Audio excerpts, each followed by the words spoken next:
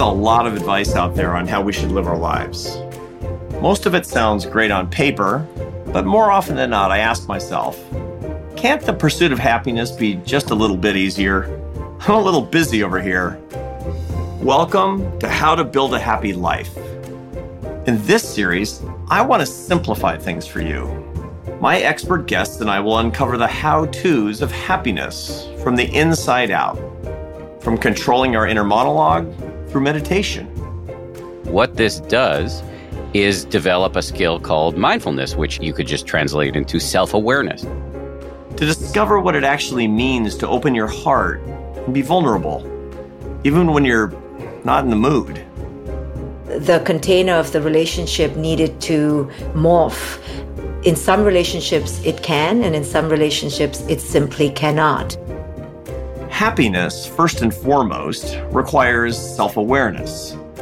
Only when we understand why we do the things we do can we begin to transform our lives through self-discovery and love. I have to find a way to do everything I can to make sure my kids know that their worth fundamentally is not extrinsic, but it's intrinsic.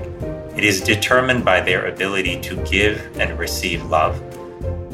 Each week, I'll not only provide the theory behind happier living through these conversations, but also the application. Unless we embed something more sustainable, purpose and having that higher meaning of doing something that's beyond yourself is what makes us as individuals have this more sustainable form of happiness. If there's one thing I know for certain about happiness, it's that it's not a linear path. But through the ups and downs, we can spend a few moments to talk it out and explore the journey together. Shall we? How to Build a Happy Life.